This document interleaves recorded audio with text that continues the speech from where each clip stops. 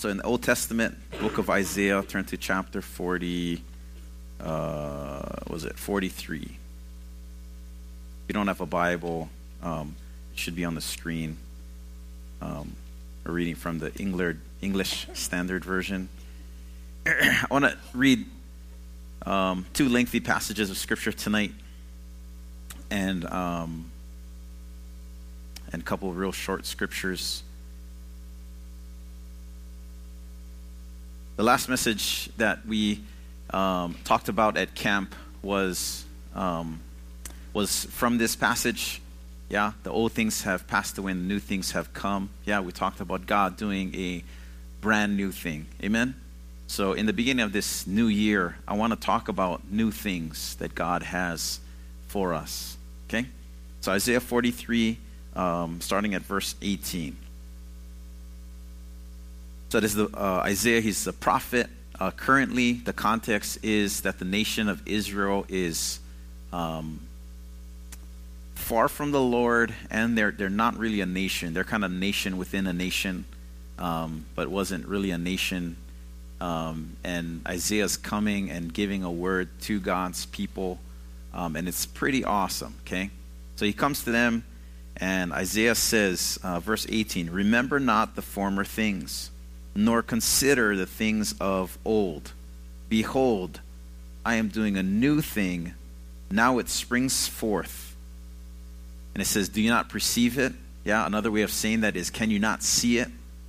Can you not see the good thing that God is doing, the new thing that God is doing?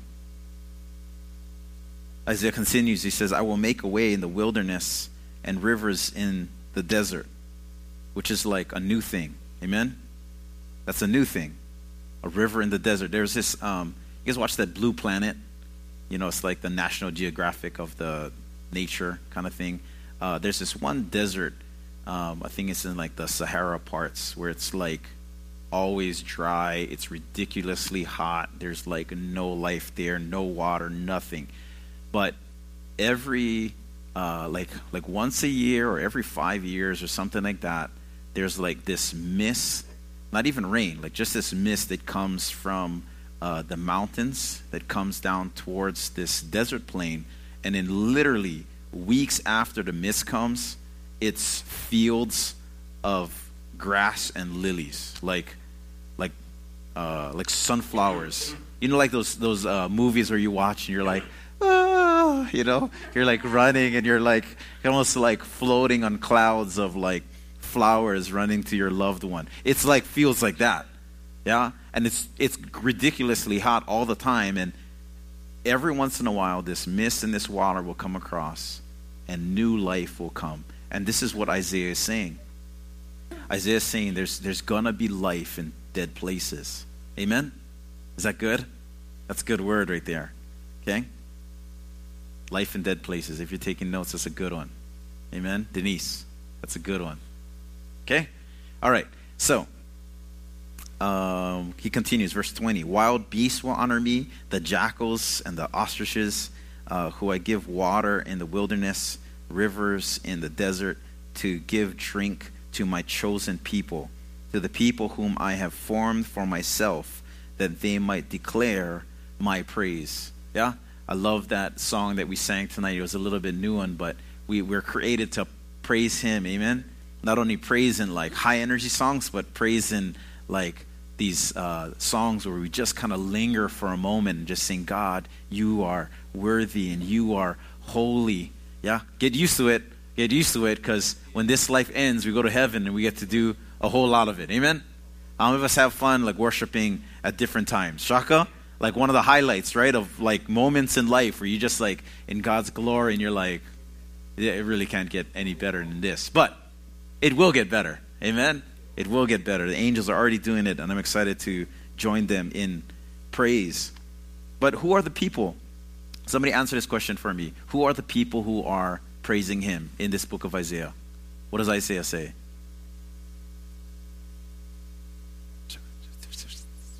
Who? The chosen ones, right? The chosen ones whom he had formed for himself. He created a choir of worshipers. Yeah? He created a people of not problems. Yeah, not a people of just promises, empty promises, but he created a people for himself, people of praise. Amen? That's a great little a banner for your own life, yeah? That God has created us for praise, yeah? He's created us for worship. Verse 22. Yet you did not call upon me. So Isaiah's going to shift a little bit, okay? So God just says what he's going to do. The old things have passed and new things have come. He's doing a new thing, okay? And Isaiah's going to shift a little bit, and he's going to start talking about the nation of Israel. Okay, verse 22. Yet you did not call upon me, but you have been weary of me, O Israel. You have not brought me your sheep for burnt offerings, or honored me with your sacrifices. I have not burdened you with offerings or wearied you with frankincense. You have not bought me a sweet cane with money, or satisfied me with the fat of your sacrifices, but you have instead burdened me with your sins, and you have wearied me with your iniquities. Does that sound like our lives sometimes? Amen? So there's some language in there that you may not understand, but pretty much they're not bringing God their best. They're not even bringing God anything. Not only are they not bringing God their best, neither bringing God much, the very thing that they are giving God is dishonor, disobedience, and sinfulness. Some of us feel like that sometimes, right? And who are these people? Who are we talking about? The nation of Israel, right? God's chosen people. These are not the godless people of the land. This is God's chosen people. If Isaiah was writing this letter today, he would be writing it to the church. He would be writing it to the people who call themselves Christians. Any of us feel like this sometimes? Where we really love God and yet we don't bring God our best. We actually maybe don't bring God much. And the very things we do bring God is actually the worst parts of us. Yeah? And yet God said he formed us, he chose us, and he's doing a new thing. So Isaiah is going to shift again, okay? So verse 25. I am he who blots out your transgressions for my own sake, and I will not redeem your sins. Put me in remembrance. Let us argue together. Set forth your case that you may be proved right. Your first father sinned, and your mediators transgressed against me. Therefore I will profane the princes and sanctuary and deliver Jacob to utter destruction and Israel to reveling. Chapter 44, verse 1. But now hear, O Jacob, my servant, Israel, whom I have chosen. Thus says the Lord who made you, who formed you from the womb and will help you. Fear not, O Jacob, my servant, Jeshurun, whom I have chosen. For I will pour water on the thirsty land and streams on the dry ground. I will pour my spirit upon your offspring and my blessing on your descendants. They shall spring up among the grass like willows by the flowing streams. This one will say, I am the Lord's. Another will call on the name of Jacob, and another will write on his head the Lord's, and the name himself by the name of Israel. So pretty much, I love the verse that, go to verse 25, yeah? The Lord says, I am he who blots out your transgressions or your sins. For whose sake? For whose sake? For his sake. Amen? And I will not remember your sins any longer. Why do you think God will not remember our sins any longer? For our sake. Why is he blotting out our... So when you say blot out, it's like white out, yeah? Like God's getting white out, and he's whiting out the sins in our life. All the times we err, this is a great analogy of sin, okay? So sin is like missing the mark, right? Or you writing this paper, and you just misspell a word. It's not that the essay is bad, but you misspell a word, you forget to put a punctuation, and then you hand it to the teacher, and what does the teacher do? Busts out the red pen, and we get the red pen teachers, right? And there's like, and then you get it back, and you think that you wrote your essay in red pen. Anybody get those? I used to get those in high school, like, there's more red ink on here than black ink. Yeah? And And Jesus takes to that red ink whiteout the sins in our lives. And why do you think he does that? Yeah, not only because he chose us and formed us, but he loves us. And he wants to have relationship with us. Amen? And not only is God forgiving us of our sins and remembering it no more. Yeah? Look at verse 3. The second half. He says, I will pour my spirit upon for them, their offspring. Not only for them in that time, but their descendants, the future lineage. And ultimately, who is God's spirit going to be poured out on? Hundreds of years later, after this is written, Jesus. And after Jesus finishes his term, who is God going to pour his spirit out on? After Jesus dies, comes back to life, ascends to heaven, spirit gets poured out on the earth like it had never been poured out before. And who is the spirit poured out onto? Come on. Yeah, the church. Yeah. This prophecy that Isaiah is speaking, yeah, comes into fulfillment years after. Okay, so let's turn to that passage. So Acts chapter 4, yeah, New Testament.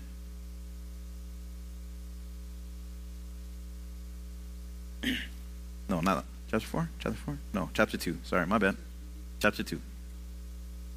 Chapter 2. Is that that's what I wrote down, right? Yeah, chapter 2, verse 17. Okay. So, Isaiah's counterpart, Joel, okay, as you guys turn to the book of Acts, chapter 2, verse 17 and following, a counterpart, a predecessor to Isaiah the prophet was the prophet Joel. And Joel spoke of a similar prophecy that God's going to do a new thing and God's going to pour out his spirit. And this is what we're reading right now. So God's spirit gets poured out. Okay, we're going to read this right now on God's people. And after God pours out his spirit, we're actually going to go from verse 1, yeah? To verse 1, Blair. Okay. You guys ready? Acts chapter 2, verse 1. We're going to get to 17 also. But Acts chapter 2, verse 1 through 8. Okay? All right, so we know what the context is.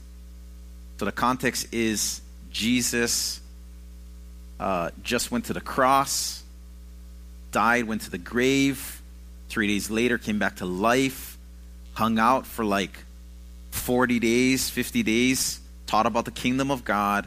Jesus ascends to heaven, sends the people to get into the upper room where he was going to meet with them and pour out his spirit on them. And this is kind of what we're talking about. This is what people will refer to as the birth of the church. Okay? All right. Acts chapter 2, verse 1. When the day of Pentecost arrived, they were all together in one place. And suddenly there came from heaven a sound like a mighty rushing wind. And it filled the entire house where they were sitting. And divided tongues as of fire appeared to them and rested on each one of them. You guys hearing what's happening? The Spirit shows up, and what does it look like? Fire.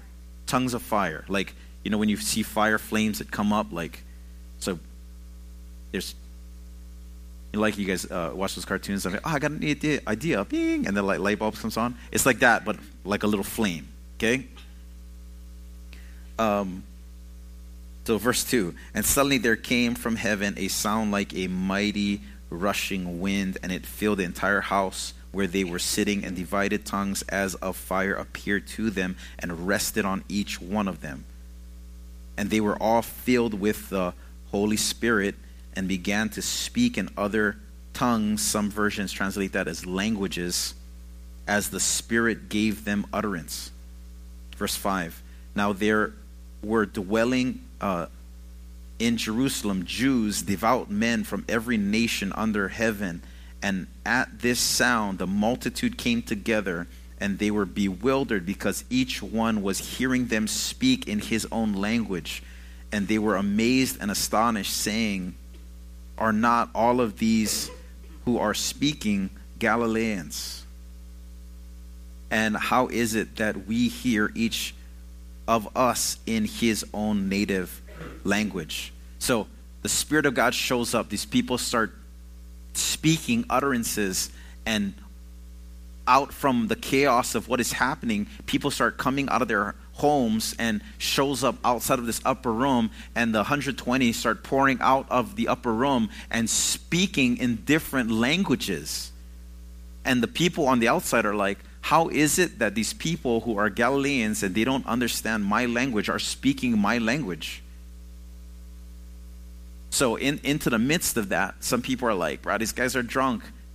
Peter stands up and he preaches the first sermon. I'm just going to read you his opening scripture. So Isaiah chapter 2, verse 17. He goes to the prophet Joel, and he says, and in the last days it shall be, God declares, that I will pour out my Spirit on all flesh. And this is your part right here, okay? And your sons and your daughters shall, what? Prophesy, okay? Your young men shall see, what? Visions. That's prophesy and visions are definitely underliners. Your old men shall dream dreams. Even on my male servants and female servants in those days I will pour out my Spirit, and they shall also prophesy. Verse 19. I will show wonders in the heavens above and signs on the earth below, blood and fire and vapor of smoke. The sun shall be turned to darkness and the moon to blood before the day of the Lord comes, the great and magnificent day. And it shall come to pass that everyone who calls upon the name of the Lord shall be saved. Amen. So at the birth of the church, so Jesus leaves, he sends his Spirit, the church is born. Yeah. And Jesus births and blesses the church right out of the gate with redeeming speech. Yeah, scripture says that from the overflow of our hearts we speak. Amen. And so Jesus redeems the heart, and he releases his Spirit. And what does it look like? Or what does it sound like? It looks like a people who speak, and when they speak words of God and words of life. Amen? And I love what we just talked about before. Like, these people were gathered. They weren't really doing anything special. You read back to Isaiah, right, what we just were reading. God was doing a new thing to who? People who were chosen, but they rejected God. God formed them and loved them, but they rather chase after other things rather than chase after God. God would bless them, and rather than returning to God blessing, they returned God shame and guilt and sin. But even in their disobedience, God was committed. Amen? Even in their sin, God was loving and kind and gracious and merciful. And ultimately, what many of us experienced this week at camp was God was forgiving. And not only was he forgiving, God went further than just cleaning people off. He equipped people. Sorry. Amen? That's why I'm like further away from you, okay? Not only was God forgiving of us, leaving us clean, right? So you get the whiteboard, right? So on the whiteboard, you have like just a mess, right, of scribbles of your sin and your lies and your guilt and your disobedience. When you go to camp and you have the high, and then you leave camp and immediately, boom, right back into your sinful life. All those things of your life marked on this board. All the things of our lives that separate us from God. And while you're still in it, God says, I'm going to do a new thing. Amen? God said, I'm going to do a new thing. The old things have passed already. Yeah, we don't have to talk about those things anymore. And God grabs the eraser and goes, And that board is brand new, like nobody had ever even written on it anymore. And onto that whiteboard, yeah, I feel like this is what, like a little image of what God has for us today. Many of us recently, with Christmas and New Year and the camp, like I feel like God is renewing in us a fresh spirit. Amen. He's wiping the slate clean. Amen. He say, hey, I'm pressing the restart button. Brand new start. Yeah. I remember that old school Contra game.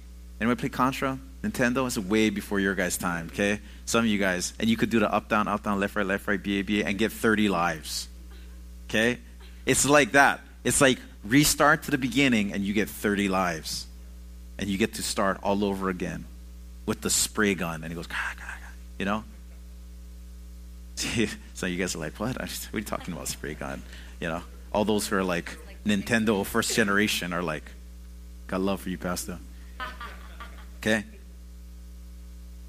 And while people were still in their disobedience, hey, you guys got to get this. Not while you were worthy because of your choices, but while you were worthy because of Him forming you, God said, I'm going to do a new thing. He cleans the slate, and onto the slate, rather than writing something, God pours out His paint, and it looks like the Spirit of God.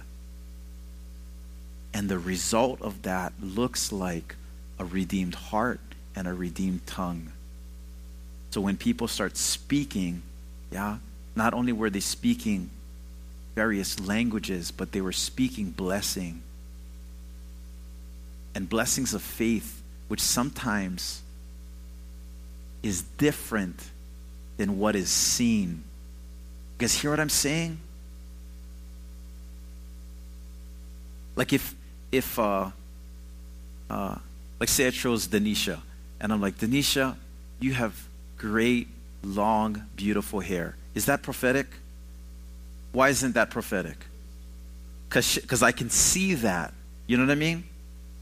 Like when God poured out His Spirit and people started speaking into other people's lives in their own language. One, write this down. One, they could understand. How awesome is that? Two, it was of God.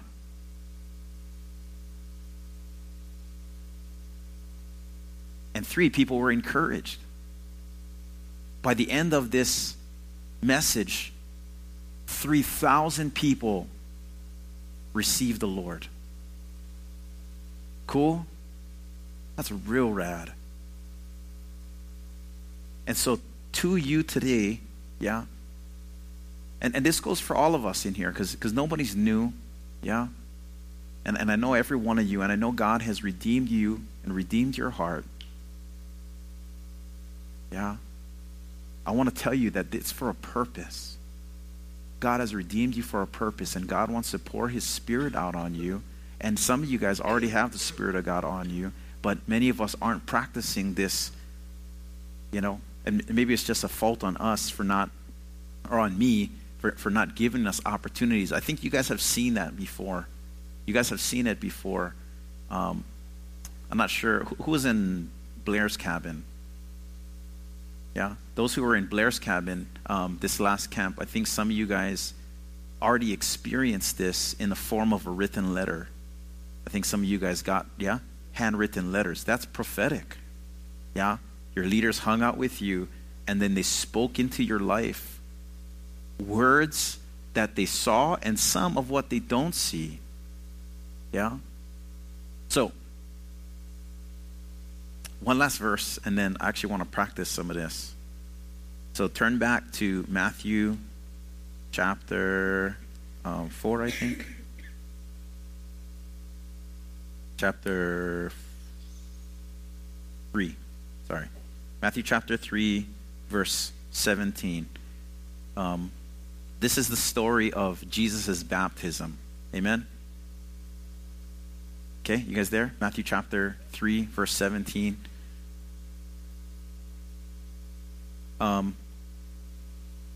Jesus just gets baptized by John the Baptist, his cousin. As he's coming out of the water, I guess I'll back up a little bit from 16. It says, and when Jesus was baptized, immediately he went up from the water, and behold, the heavens were opened to him, and he saw the Spirit of God descending like a dove and coming to rest on him. And then we come to verse 17. And behold, a voice from heaven said, this is my beloved Son, with whom I am well pleased. This is a great verse right here, okay? And I'm going to tell you why. You can go on YouTube, and I don't know what you search, but there's like in Europe documented a video of these trumpet sounds in the skies. Anybody seen that before? Try to go look it up later on tonight. It's crazy. So in Revelation, it talks about these trumpets that are going to be sounded before Jesus comes, and these guys are like, you know how on the first business day of the month we have those sirens that go on? It's kind of like that, but it's not the first of the month, and it doesn't sound like sirens. It seriously sounds like these war horns in the heavens, and people are like videoing the skies, like, where is that coming from? And like it's happened in like numerous places. But anyway, it's kind of like this. So they're in. Jesus gets baptized by John. Jesus comes out of the water, and it says immediately the skies open up, and a voice from heaven says, "This is my Son, whom I am well pleased." Like an audible voice from heaven, communicating, to those around that Jesus is the Son of God, and God is pleased with him. My question to you is, why is that significant? Let's do some soap right now, This is our scripture. We're making observations, okay, before we make the application. So an observation, so a question. Why is that significant? Somebody give me a feedback. Why is this statement from heaven, from God to his Son significant? Come on. Let's go. Huh? Okay, gives Jesus some identity. Okay. What else? What is that? Okay, significant that, God speaks. Amen? And that's, super rad. I actually didn't think about that, but that's actually super rad, that God speaks and we can hear what he's speaking, and he's speaking words of love. Good.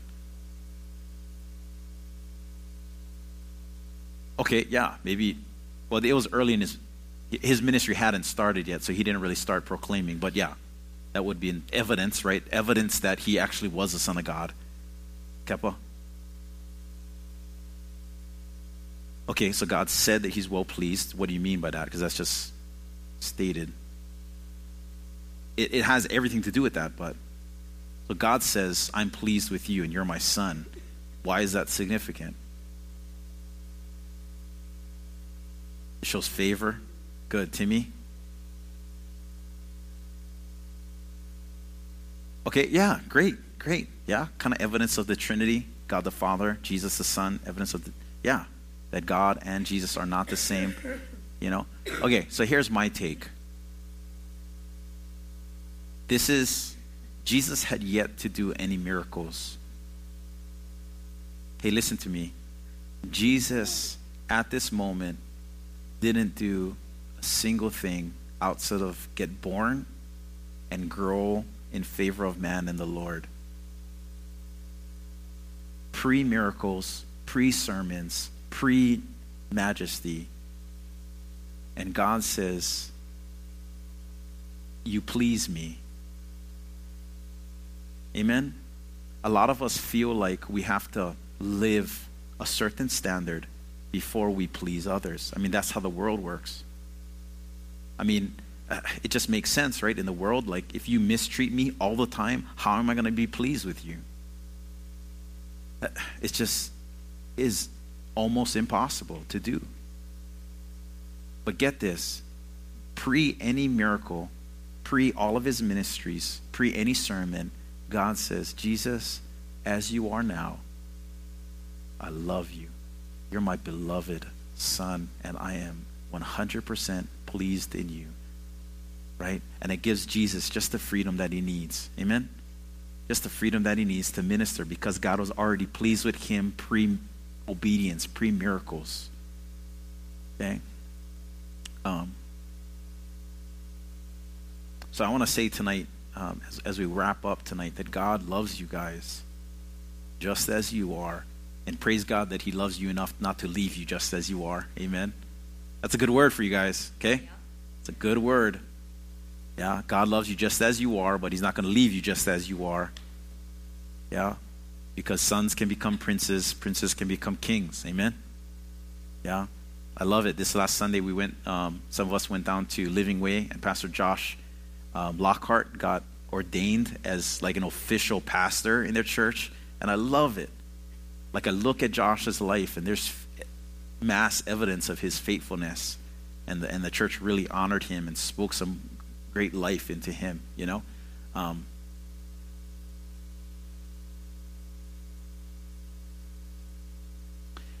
So when we're talking about prophecy and speaking life to others, we're following the example that our Father gave. When we listen to God and we give words of wisdom to other people, it may have sometimes evidence of the existing, and sometimes it may not. Sometimes it can have evidence of the existing because sometimes I see it and they don't see it. You know? Like say I'm like with Ethan tonight. Okay? So for example, Ethan's leading in praise and worship. And Ethan lives with himself 24/7. Amen? I pray for Ethan. He lives with himself all the time. Okay? And Ethan is so aware of or used to himself that he sings, you know, say he sings on his own, he plays on his own, and he worships when he's up here. He may not know how God has created him as a worship leader, you know. So here's Anna sitting here being led by him, and she's like, I'm around worship leaders all the time, and she's able to see something in Ethan that is different than other worship leaders, that although it's present, maybe Ethan might not see. You guys following me? So sometimes it's part evidence. Sometimes it's just like totally random. Yeah? And sometimes it's totally in a different language. You know? Like this one time, and I don't want to go too long, but this one time there's this church who there was a prophetic message given, and it was in a different language, and then somebody interpreted it for them, right? So like I said it in a different language, and then somebody like said like this is what the message is, and then another person in the church, in the crowd, stood up and said, I don't want to be like a heretic, but what you just interpreted is totally wrong. Because I speak Portuguese, and that was all Portuguese. How rad is that? Like, and the person who gave the word just spoke it correctly, but in Portuguese, which isn't their language. And then somebody else interpreted it for them, like say, like me to you, Tati. So I give it to you, and it's not even it's like Hawaiian. I don't really speak Hawaiian, you know? I don't understand Hawaiian. And somebody says like, oh, this is what Pastor Kaipo said. But they don't really speak Hawaiian either. And then somebody in the crowd stands up and is like, I actually speak fluent Hawaiian, and I know exactly what that message was. And then they were able to interpret. So sometimes it's totally random, right? Like you don't even know who the person is, and God gives you a word, and you just say, here, this is super red. Anyway, so I want to